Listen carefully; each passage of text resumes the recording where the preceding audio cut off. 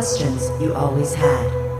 The answers you were never given. The place to seek the truth. Welcome to Veritas. Greetings to everyone around the world, and a warm welcome to another edition of Veritas at veritasradio.com. I'm your host, Mel Fabregas, and I sincerely thank you for joining me once again. And if this is your first time or your truth journey brought you here, well, welcome home.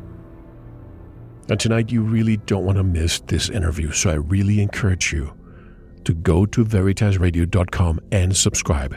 Not only will you be listening to the second part of the show, but to hundreds of other programs, hundreds of hours of truth that you will not get anywhere else. And if you want to get in touch with me, you want to be a guest on this radio program, have a guest suggestion, or simply have feedback, just click the contact button of our website. And also don't forget to buy pure organic sulfur. Give it a try and see the difference. Click on the store button of our website.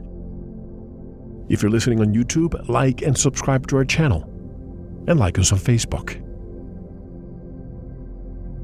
John Urwin is a 78-year-old retired ex-UK Special Forces operative, about which he has written a book, namely The 16. He wrote the book because he was trying to hopefully make contact with others who had also been a part of this ultra-covert and highly skilled unit. The reasons for its being so highly covert was that both British intelligence and the government of the day in the 1950s had been infiltrated to the highest level by what is known by some today as the New World Order. There is a lot of detail that go into about the 16 and what their objectives were, how they came to be, why and what they were hoping to achieve, and the difficulties he and others encountered, things which he did not expect. You could say he was out of this world. And to tell us more, John Urwin is with us directly from the UK. Hello, Mr. Urwin, and welcome to Veritas. How are you? Hello, Mel. Thank you for the invite. I am fine, thank you. Where do you want to begin? You want to begin at where I was born? From the beginning, but let me say this also. Yeah. I know you're very selective in the people that you agree to be interviewed by, and I want to say, first of all, thank you to my friend Catherine Bukalu from Truth Connections. Check her radio program out, folks. It's a good one, too, and she's a friend. And she was one who recommended me to you, so I appreciate that. Right from the beginning, I wanted to say that.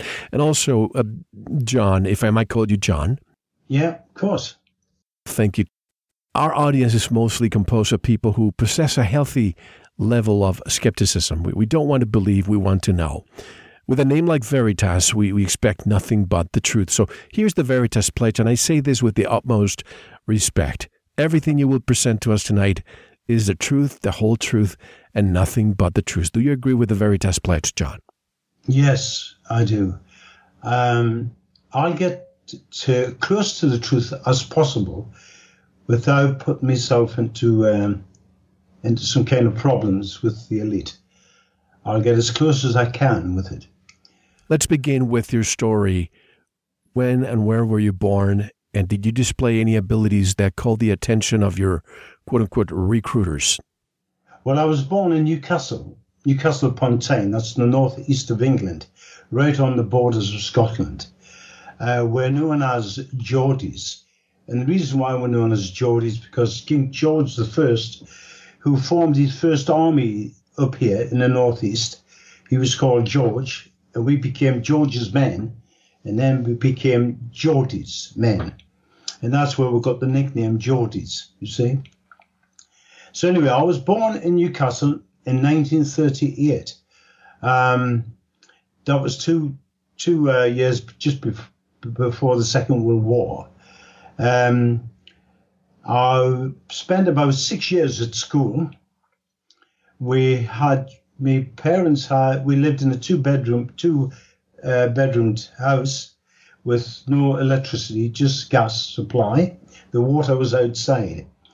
We lived like that for about 10 years until we moved into a council house in the country. That was around about 1952. So things got a lot better for my parents and of course for me. I left school at 14, went to work on a farm. I wanted really to be a mechanic. That didn't come about. I ended up in the garage, but I wasn't learning anything. So in 1957, the British government, which was National Service then, sent for me to join the British Armed Forces. That's a 2-year service. So I went, I didn't have to go into the army because I was just learning trade at the time. But my mum told us to join the army because she thought I was wasting my time trained to be a mechanic. So I went into the armed forces, wanted to be in the Royal Electrical Engineers. But that didn't come about, unfortunately. I ended up in an ordinary working regiment called the Pioneer Corps. From there, I never drank in my life. I've never drank. I never even tasted spirits at all.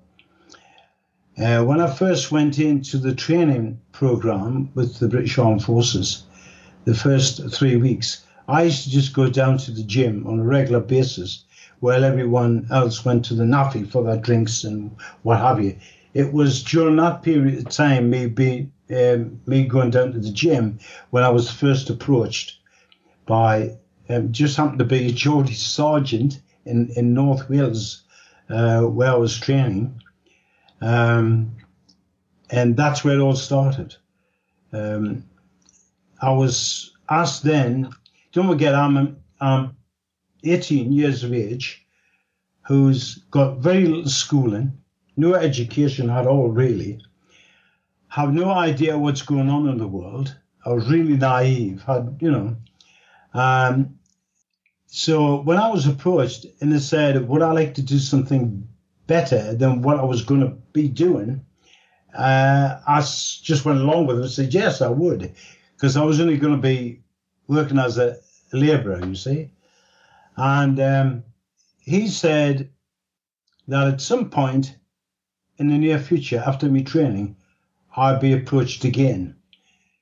I never heard any more until my training was done. There was some problems in the Middle East, in Beirut, in Lebanon. In Lebanon, yeah. And there was a massive airlift out there. There was 18,000 troops left in one night, so we were all rushed into aircraft and flown out there. So I had no idea what was going on. I had no idea what Cyprus was, or even the Middle East, if it comes to that. So on the way there, our aircraft, one of the engines caught fire, and we had to land at Malta. But just previous to that, I was told I was going to go to Beirut. I was going to be stationed at Beirut. When we landed in Malta, things changed for some reason. They said that the plans had changed for me, that I had to go to Cyprus instead.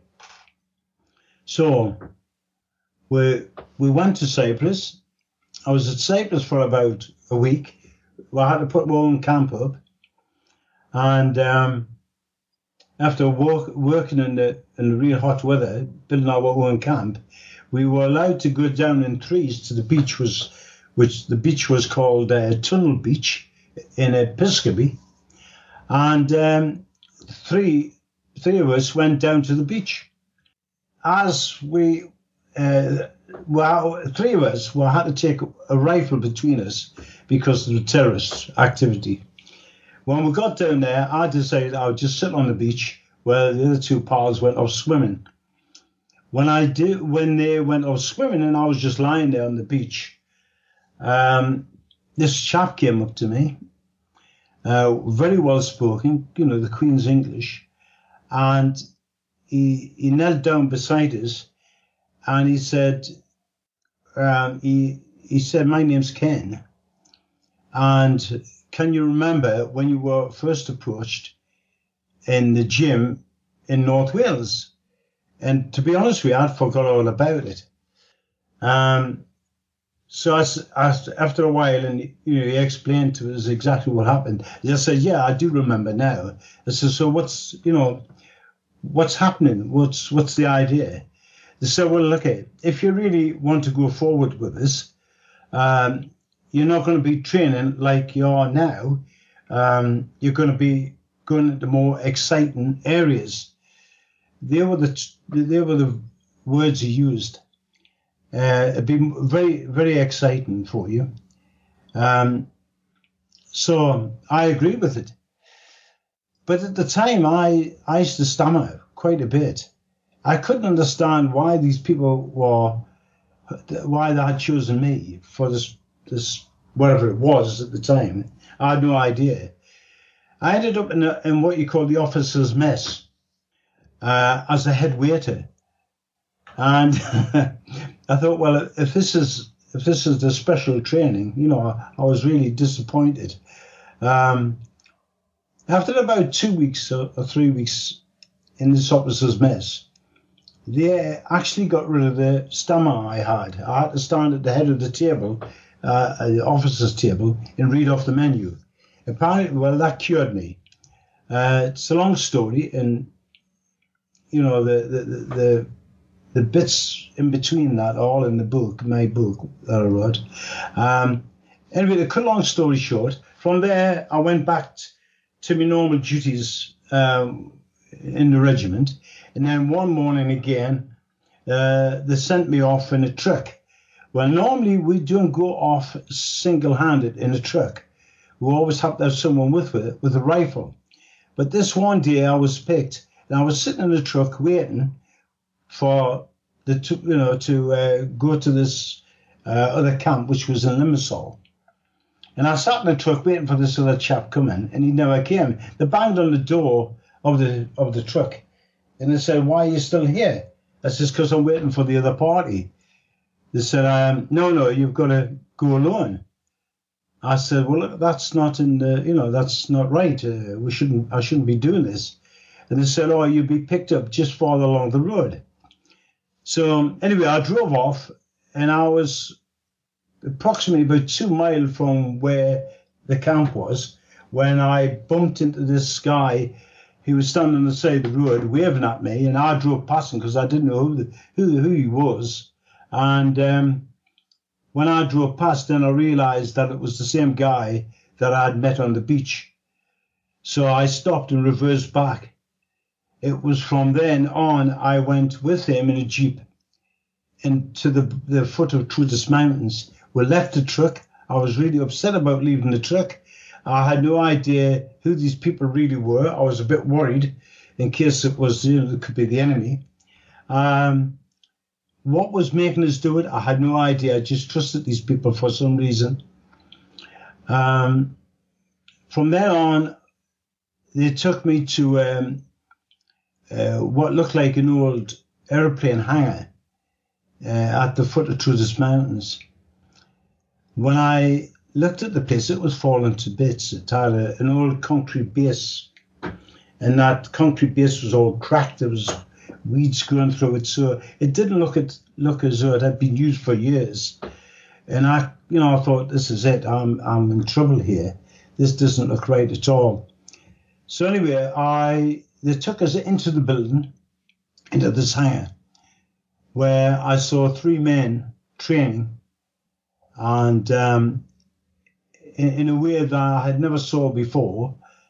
It was unusual. It didn't look natural in the way they were training. In other words, it wasn't like people boxing or wrestling or anything like that. It was quite unusual.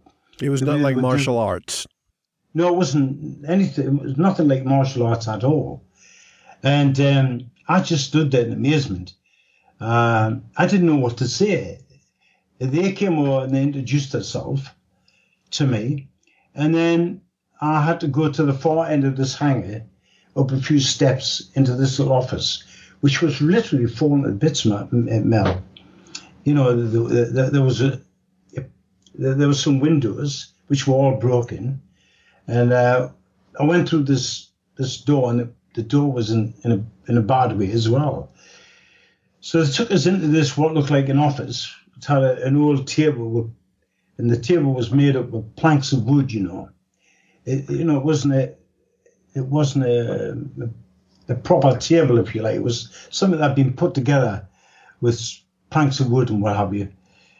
So I just sat there, and I had, like I said, I could hear these guys training, but I couldn't see them at that point. And I wanted to get up and have a look. And this Ken was just saying, "No, sit down. You'll be learning that fairly soon." And I says, "All right." I says, I'm really impressed. I says, "It's something I would really like to learn." Oh, he says, "You will be learning it." So I sat there, and he started. How can I explain it? It's very, very difficult. He started going through lifespan, He was talking about old people dying, people who had things wrong with them, cripples. And he literally started pulling life to bits, telling me how pointless life was. I couldn't understand that at all. He was really depressing me. And he was more or less saying, is life worth going on with? So this went on for quite some time. Then he started showing us pictures of people who'd been killed, even massacred. And I couldn't understand where this was going. It was really upsetting us at the time. Was he trying to traumatize you? I don't know. I had no idea at that particular time. So what he did was, and I said to him at the finish, I said, "What's all this about?" He says, "Well, it's going to be part of your training. We'll have to be able to make sure that you do not suffer from fear, because it's fear that gets in the way. And this is we need to see how you're going to react to what we're showing you." So I said, "Okay." After that, after he showed me all these pictures and people being killed and what have you, he says, "Have a cup of tea." So I had a cup of tea. He says, "Do you still want to go on with this?" I said, yeah. I said, "I really still don't know what this is all about." But I said, "Yeah, okay."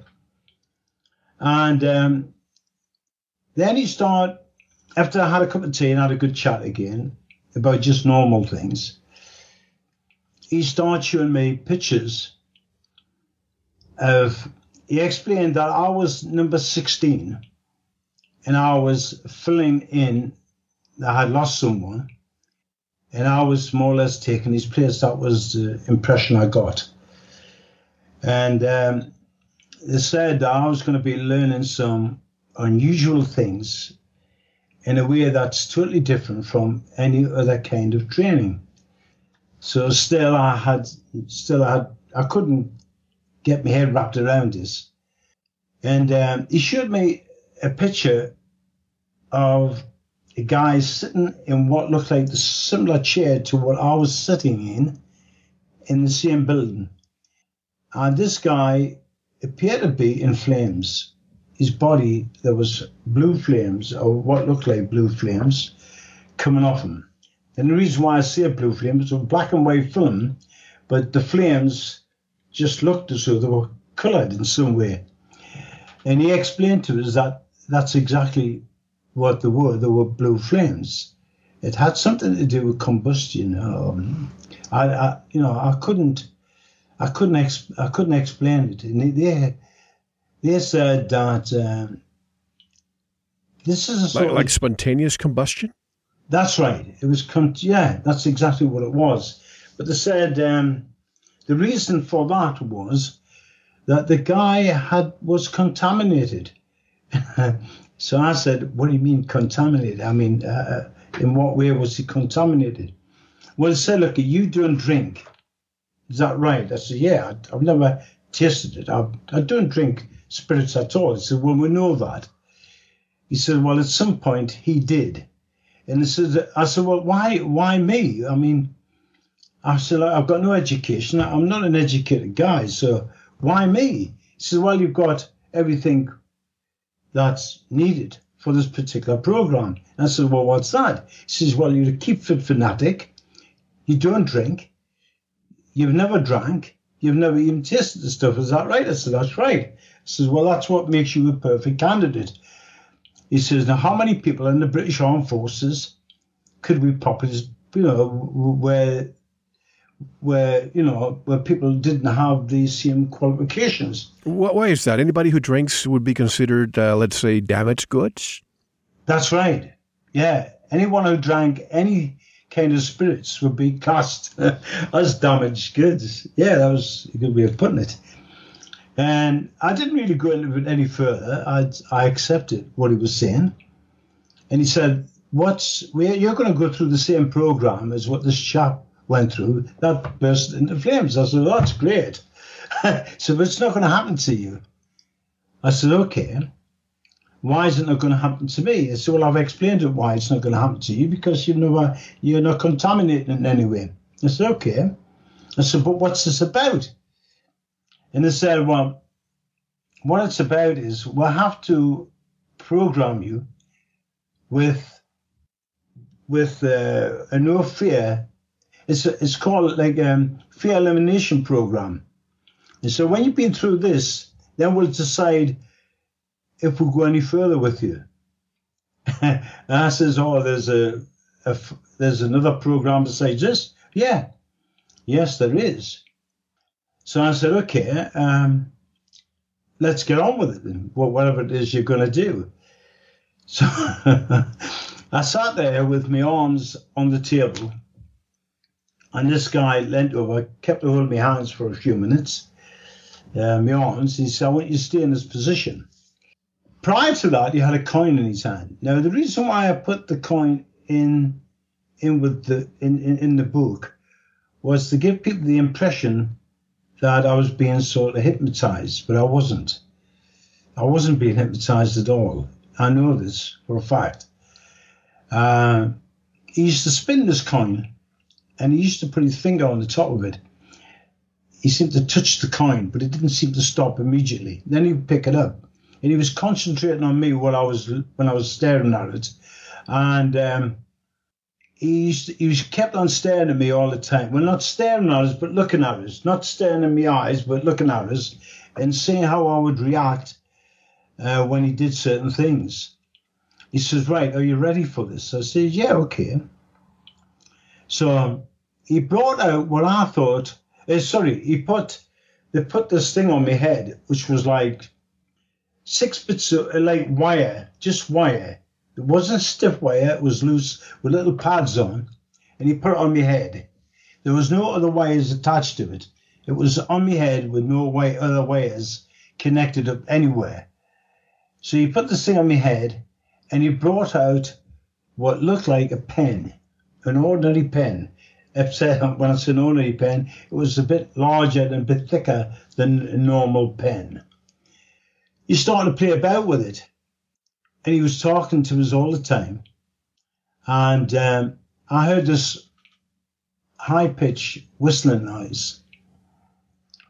And this high-pitched whistling noise, I wanted to pick my hands up and put them on my ears, and he stopped us. This high-pitched whistling noise suddenly stopped. And when it stopped, he said, right, do you want another cup of tea? I said, yes. I says, well, what was all that about? He said, well, that's it, it's done. I said, what's done? I haven't done anything. I've never moved off this damn chair, you see? And he says, pinch your skin. So I pinched my skin on my arm, and I couldn't feel anything. I had scratch marks, just light scratch marks on my arms, and I had a tooth missing, well, not missing, loose at the back. One of my big teeth at the back was loose, and I had a bit of blood in my mouth. And I couldn't understand how that was possible, because I hadn't moved off that damn chair. I said, right, I says, why am I feeling like this? I said, and I was so confused. I was just sitting there drinking tea and having a sandwich. And I said, by the way, when am I going to start? I was so confused. I just said, when am I going to start training? I said, when am I going to start learning what I just saw these chaps doing? He says, well, you know now. I says, what do you mean I know now? You've got to be kidding. What do you mean I know? How could I possibly know? I've only been here an hour or so. He said, no, you haven't. And I had been there actually 3 days, and I had no idea, none at all. This is going to be very hard for you. So you forgot. You forgot at the beginning, and in the end, almost as if it was the knowledge imparted upon your subconscious mind, and that's why you don't remember it. I couldn't remember anything other than sitting there talking to him, and then him asking me if I want another cup of tea. And then I had these scratch marks on my arm and a couple on my face, and like I said, one of my teeth were loose at the back, and I couldn't understand how that could possibly happen to us, without me knowing about it. And then he said, we call that the machine, the combat. I says, you call it the machine? Yeah. I said, well, when am I going to learn that? He says, you know it. I says, that's not possible. I said, I haven't moved off this chair. He said, yes, you have. Then he started talking about, you see, this is 60 years ago. I can't remember exactly the words he used, but it was something on the basis that, have you heard, you know about sleepwalkers, don't you? Yeah. He says, that's exactly what I said. Sure, yeah, I know about sleepwalkers. So we can get up, go down some stairs and go back to bed or whatever. They can actually do things and don't know they've done it. Is that right? I said, yeah, that's right. So, well, a similar thought as things just happened to you. Saying, and then he started explaining. He said, well, I'll explain to you. Your conscious brain, we switched that off. I says, how on earth could you do that? He said, well, it's a long story. You don't want to know at this moment in time. I says, okay, I'll go along with this. I'm still confused. He says, well, we'll have to switch off the conscious brain because it gets in the way. Distraction.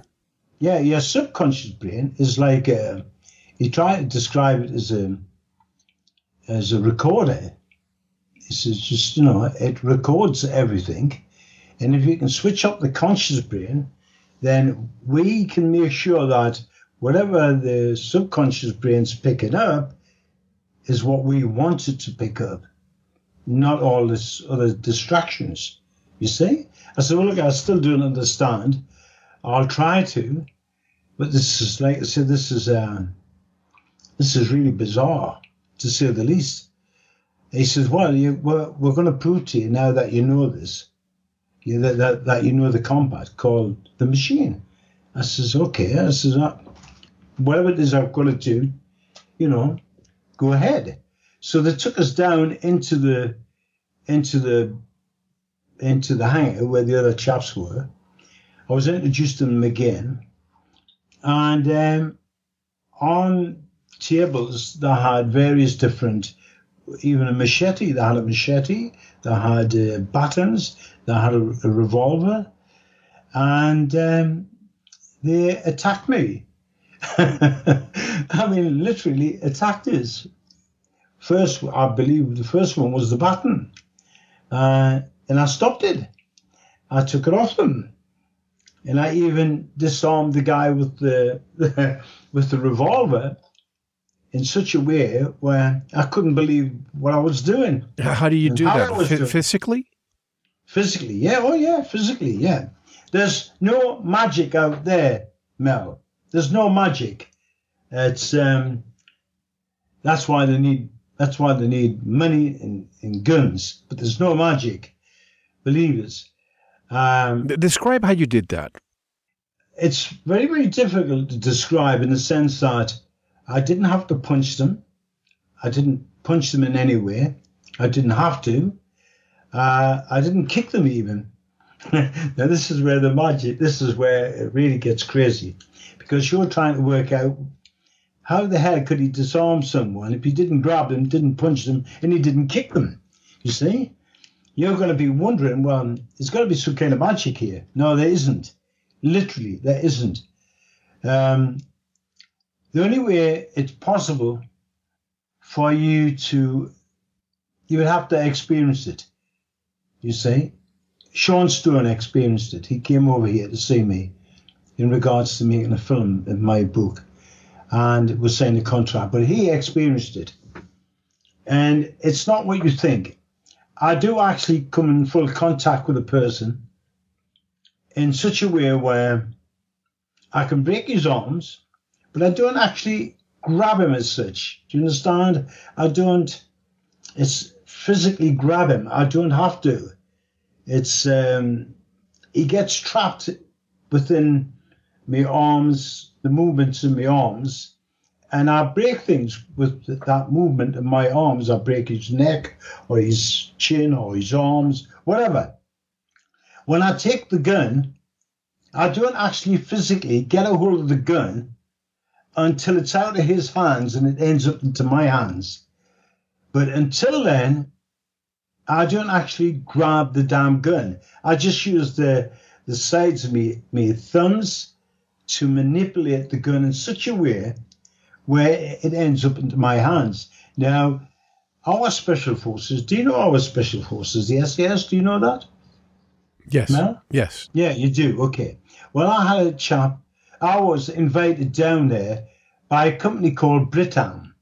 It's a security company that heard about us. And I wanted to get some credibility. I had no credibility whatsoever. And the only way I could get it was I had to get these people to put me through a test. And that's exactly what happened. Britam heard about me. They wanted their men trained in a special way. And they'd heard about me. How, I don't really know. But anyway, I was invited down to the Special Forces unit in Hereford, in the south of England, where I went to the gym. And I met up with their head instructor, which was a martial arts world champion. I took 2 or 3 of my lads down who had trained with me. When I went there, we had a big audience, a mixed audience of SAS officers and policemen to watch. So their instructor came over to me, and first of all, I wanted to see what they did, how they disarmed people and how they arrested people. And when he did that, I was sort of finding faults for what they did, you see. Explaining that if you did this, this is what's going to happen to you. You're going to get caught out. It's easy to take the gun, but how do you get close enough to the gun to be able to take it, you see? I said, so you always have to let the enemy believe that they're in charge when all the time you are. They never did anything like this. It was all punching and kicking with the SAS. This sounds like almost a little bit like Aikido. No, it's not like Aikido at all. Again, you would have to experience it, Mel. It's nothing. There's nothing out there, anything like it. Nothing at all. And also, that sounds incredible. If you move your arms, you think, well, someone must be able to move their arms in the same way. They don't. Believe us. You're going to have to come over one day and experience it. Gosh, John, I was there 2 weeks ago. I should have paid a visit. Yeah, you should have done. Yes, I would have loved that. Then you would know exactly what I was talking about, and you'd be able to tell your audience, your listeners, exactly what it's about. Because this is where the big problem lies. You see, your listeners. I'm struggling here to speak English, by the way. Your listeners are the only thing they know is what is available. You say, like all the martial arts, of course. Point of reference. Yeah, point of reference. Yeah, it's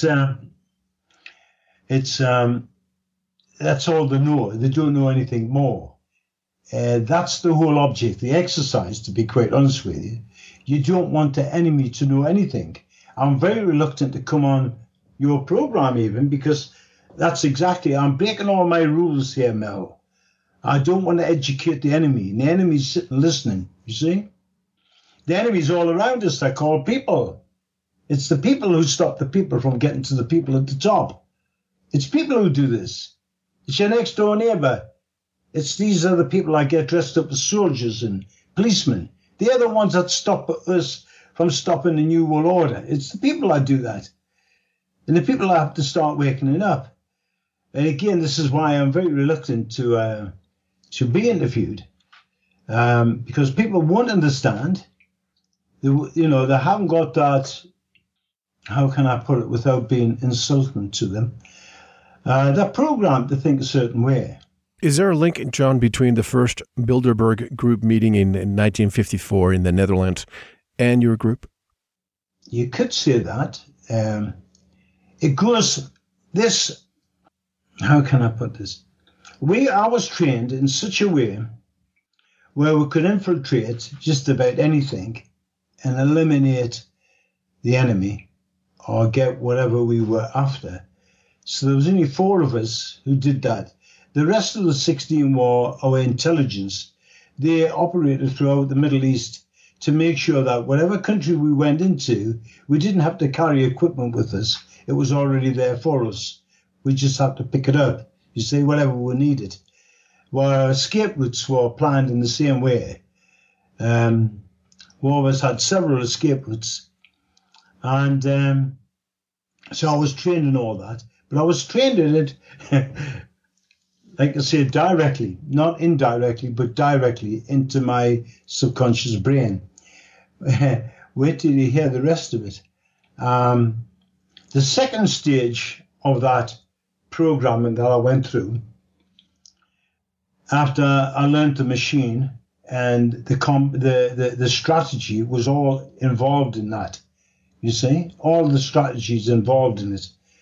The next stage is, this is going to be a real big pill to swallow. And the reason why I went through this, because I had to understand the enemy. I had to understand what the enemy were really after. Now, I'm going to have to be very careful here. You believe that the elite and the New World Order are after controlling the world as a one world government. That is correct. But that's not the main thing. That's not what they're really after. That's just part of their program. They're after something far more important than just controlling the world. How far can I go with this? You can go as far as you'd like, but when I think of your story and the fact that the people who recruited you and trained you, we hear all the time that the military in the United States and perhaps in UK, Israel, and so on may have technology that's 50 years ahead, if not even more. And one would assume that these people who train special, ops or super soldiers, just fill in the blanks, would be part of the New World Order. But in your case, the people who trained you are against this so-called New World Order. Correct me if I'm wrong. That's right. Yeah, that's why I was recruited in the way I was recruited. You see, I was in a working regiment, and that working regiment gets sent up to other regiments to do work, you see. So that was ideal, because then they could send me off. As long as I went off to wherever, the company I was with didn't care as long as I came back on the day that I was supposed to come back, you see. So they didn't have any actual record. They had a record where I went, but they had no idea what I was going to do. And for some reason, they had it rigged in such a way where the company I was supposed to go to had no idea I was supposed to be going. So I used to just disappear into the base of Trudas Mountains there, where I was being trained. Did they know where you were going? Is that again? Did they know? And this is possible.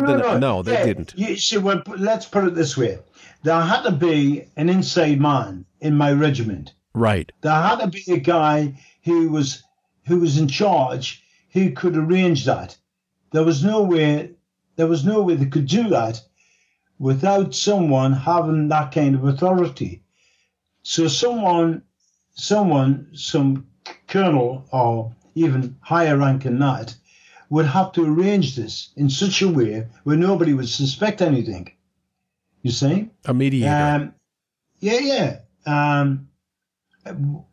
How it was actually done, I don't know.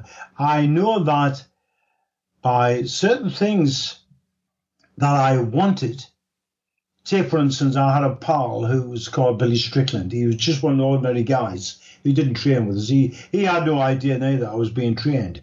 But he was talking about, he said, I wish I could get out of this this work I'm doing. He said, I would like to be the batman to this officer called Lieutenant Stevenson. I said, well, I'll have a word with him. Oh, he says, don't do that. You can't do that. So anyway, I did. I had a word with this Lieutenant Stevenson. And I said, look, I've got a friend of mine who wants to be a batman. He just looked at us and walked away. Next day, Billy Strickland was his batman. Nothing was said, just he was his batman straight away. He got the job. So I take it that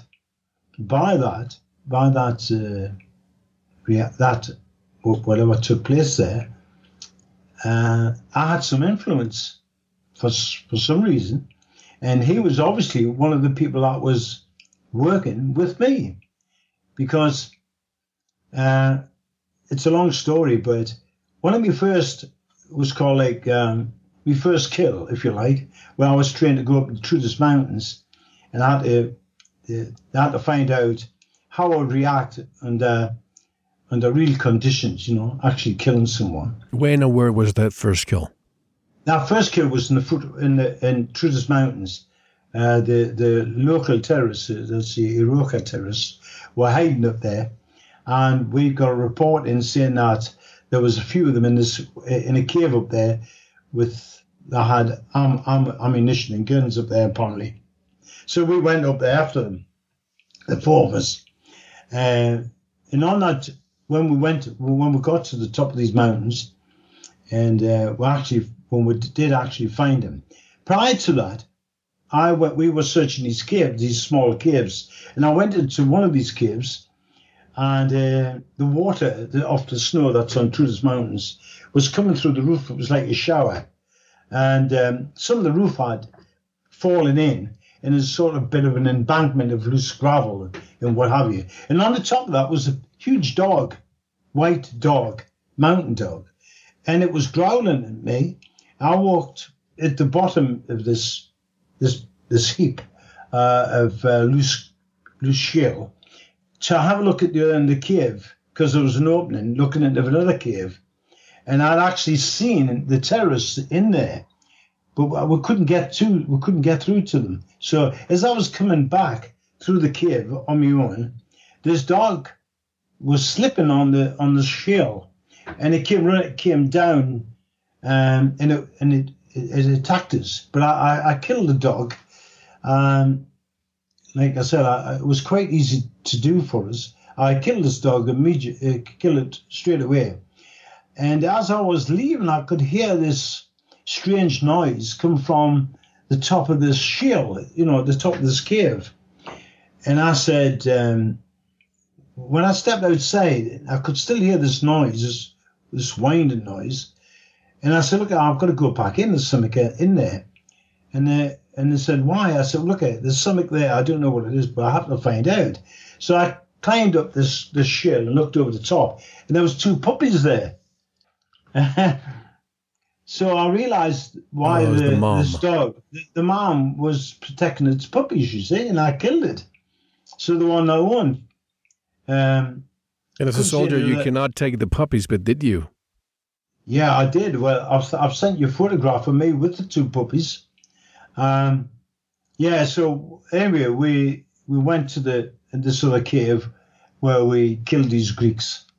And it's, like I said, the full story of how we did that and the type of weapons we used as well. We do have weapons, a thing called a sash. It's sort of a belt made of fiber, and it's literally deadly. That's described in the book as well. So, by the way, about the book, I don't mean to interrupt you, but I saw on Amazon different books, different names. I don't want. Yeah, there was books. I want to make sure people go directly to you to buy the book. That's right, because the book I've got, it's got everything in it. The book has pictures. It's a hardback. It's the best quality. That's why it's pretty expensive, but it's a very good quality. And it's a long story, Mel. When the book was first printed, about, let's see, it's 10 years ago now. There was two companies involved. The first one, I had to get a solicitor to get the rights to the book back. When I got the rights to the book back, another company called Blake Publishing, they took it, and they said they couldn't sell it because they needed proof that what I was telling them was true. So they gave me the rights to the book back. So I never made any money at all. 7 years later, Mel, for whatever reason, the same company got in touch with my agent, which I didn't think I had anymore. And he rang me up saying that John Blake Publishing wanted to take the book on again. I said, why? I said, have you heard about the film, like? No, we haven't heard about the film. We didn't know there was going to be a film made of it. So anyway, they took the book on again, which is on Amazon. I had no say in what went into the book. I had no say in the cover of the book. It's been on the market for 3 years by the same company. No publicity, no advertising whatsoever. I've had 4 royalty statements and never made a penny. Not one penny. That's why I want to make sure, John, that people buy it directly from you as a source. That's right, Mel. But let's get back. Sure. Let's get back. Where am I now? Yeah, the second stage of my training. Okay, now, this is really bizarre, Mel. I believe that your listeners are going to find this very, very hard to take on board because it'll go against all their beliefs. I don't know exactly how to describe it. Again, I went through a similar process where I sat at the table, put my arms on the table again, and this is this is what happened, Mel. The same procedure. Put this thing on my head, got this pen out, the high-pitched whistling started. But just prior to that, they told me roughly what was going to happen. And I said, and they said, we'll have to ask you this because we want to know if you still want to go through with it. There was no real danger, apparently, because, as long as I wasn't contaminated in any way, this was more or less guaranteed. I said, okay, let's go on with it. So apparently what happens, they call it DEATHCON. And what takes place is I hear this high-pitched whistling noise again. I don't know anything until I wake up, if you want to call it waking up, because I don't feel as though I've been asleep or anything. I feel as though nothing has actually taken place. So it's not as though I feel as though I'm tired or anything like that. It's nothing like that at all. What happens apparently is this. They switch off your conscious brain and your subconscious brain. And the reason why they do that is because the pineal gland produces chemicals when the brain is activated in any way. In other words, it's all your emotions like love, hatred, and everything is created by these chemicals that are produced by the pineal gland when the eyes see whatever it is I'm looking at. Like if I see something that scares me, it will produce the right chemicals to introduce fear as a form of protection. Right. So what they do is they switch up your conscious brain and your subconscious brain so they don't get involved. And what happens is this. Now, you've heard of people having a near-death experience, right? Sure. And what happens, they feel as though they're leaving the body. They feel as though the soul is leaving the body and they're looking down. That's not actually happening. What is actually happening is the energy starts to leave the body, but it's still attached to the body. You say, now, there's two ways to look at this.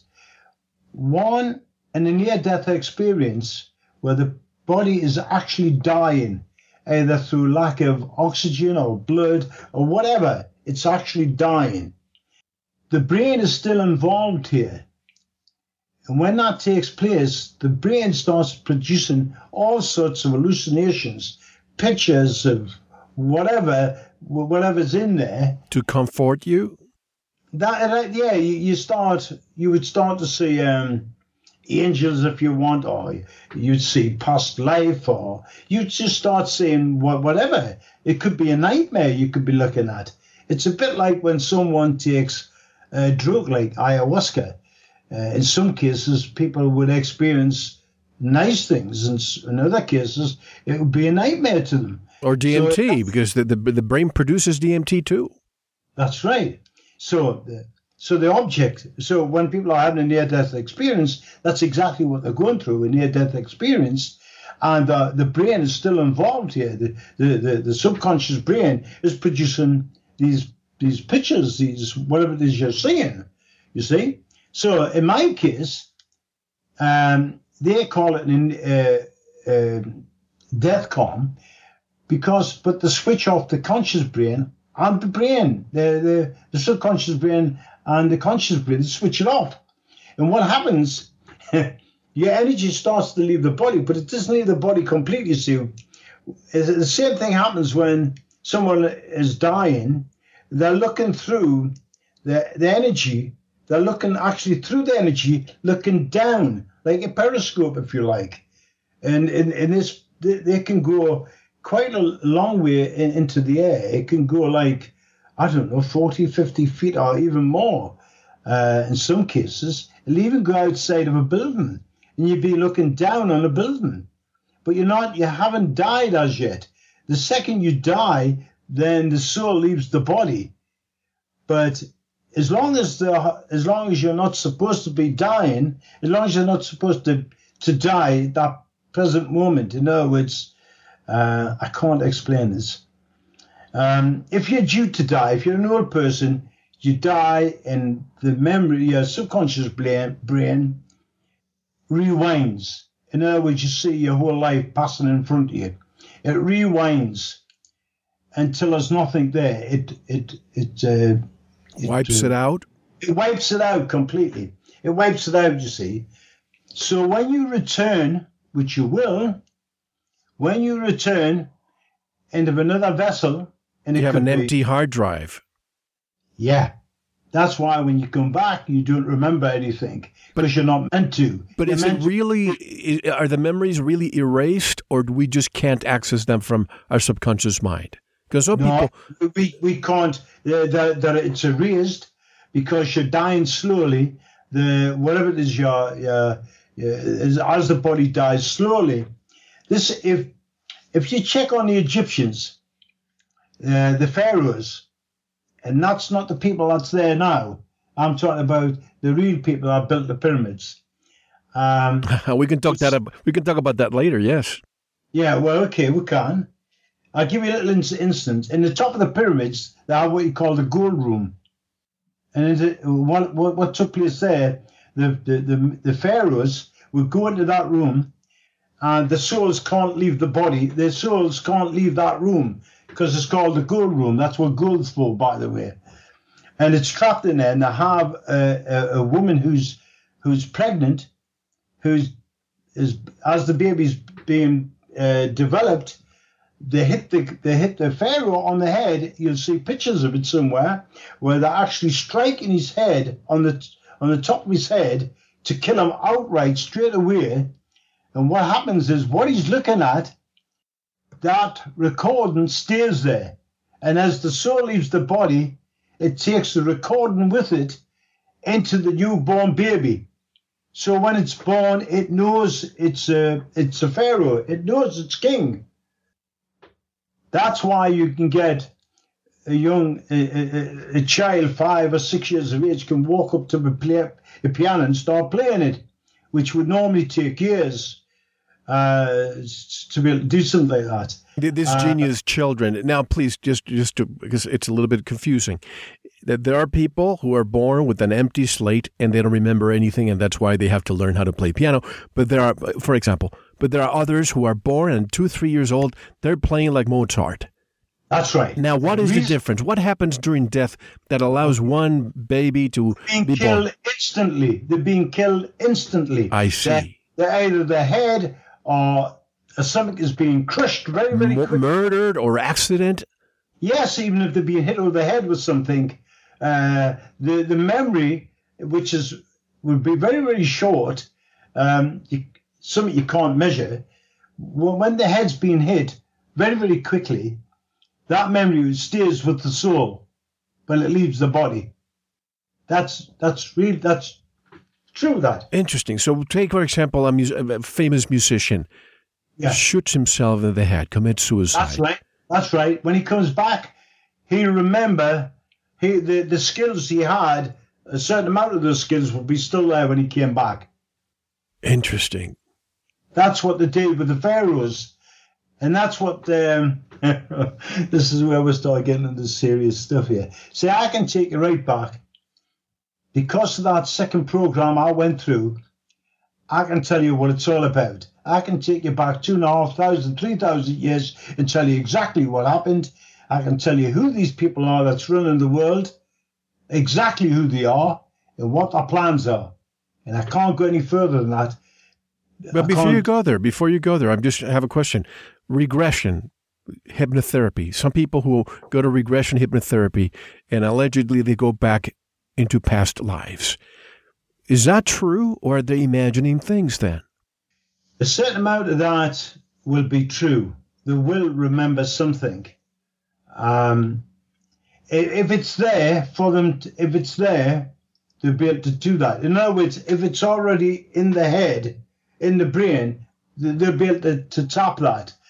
But in most cases, when people die, if they die a normal death, especially if the death is premature, in other words, if you're young and you weren't supposed to die, the soul hangs around the body after it's dead for quite a long time. It would stay there for maybe a week or more. It would hang around the body because it's not supposed to leave. You see? This is why some people, if it's been a murder, I'm trying to find the words for it, Mel. You get some people who believe they're psychic, who can take you to a murder scene because they feel something. Right. Well, what it is, that energy that's floating around that body will be there for a long time. If it's a young person, it should never have died. It will stay there for quite a long time. And then when someone who's very sensitive comes near that, it registers. That soul registers in their head. They get this feeling that takes them to where the body is. That's possible. I experienced that. Almost like a transponder calling? Yeah. It's very, very difficult to explain. Like I say, I'm not a scientist. I'm not an archaeologist. That's fine. Yeah. Anyway, getting back to how I experienced that, they switch up the brain and the subconscious brain, you see. And whatever the soul and the energy picks up, it puts that, whatever it's seen, it can go into other channels. I saw it, if you like, the future and the past. But let's get this straight, Mel. There is no future in past now. In other words, what you're living is now, it's here and now. Time travels with you. But your soul can pick up on other energies that's on other planets that are beginning a similar lifestyle to what we are. In other words, you could see planets where life is just beginning. You would see on other planets where life is being advanced. In other words, the few thousand years advanced from being like from cavemen, if you like. There'll be other planets that are like us who are at this stage, and there'll be other planets where they're further advanced than this. But it's not, and that's not the past and the future of our time. It's the past and future of those planets. You have the beginning stages and the middle stages, if you like, or the end, the end of life on various different planets. That's how it works. Like I say, we can't go into the past, in this past, and we can't go into the future because the future does not exist yet. It's, the position we're in now, this is the past. This is the future that has taken place right now, all at the same time, and time travels with us. You see, so... Is time travel fact or fiction? It's fiction. The time travel as a human being cannot be done. It just cannot be done. As a soul, it can be. Do you understand? It's souls that travel, not us as a human being. But those people who say out-of-body experience, what is it that's escaping from their body? Is it their soul? It's the energy and soul will start to leave the body, and it enables them to look down like a periscope. But they're not actually leaving the body. They feel as though they're floating because the energy is starting to leave the body. But it doesn't actually leave unless the body dies. If the body dies, then the soul and energy goes into the atmosphere, if you like, or looking for another vessel, you see? Yeah, but I'm talking about remote viewers. I'm talking about astral travelers, out-of-body experiencers who allegedly get out of their bodies and they're able to see other planets, other dimensions, other places, other countries. That can only be done. You can only see other planets, if you like, providing that the brain, the subconscious brain, and the conscious and subconscious brain are actually switched off because they get in the way. Do you understand? You see, when they're doing it to me, the energy sees these things. Whatever it sees, it transfers those pictures into my subconscious brain.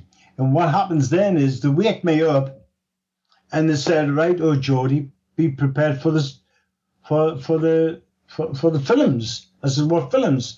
They said, well, close your eyes. They put the thing back on my head again, and I see what's in there. But I see it because I'm using the subconscious brain. I'm seeing it like a tape recorder, do you understand? Like a video recorder. But I didn't see it as it was happening. The soul was reflecting it. The energy and soul was reflecting it into my subconscious brain.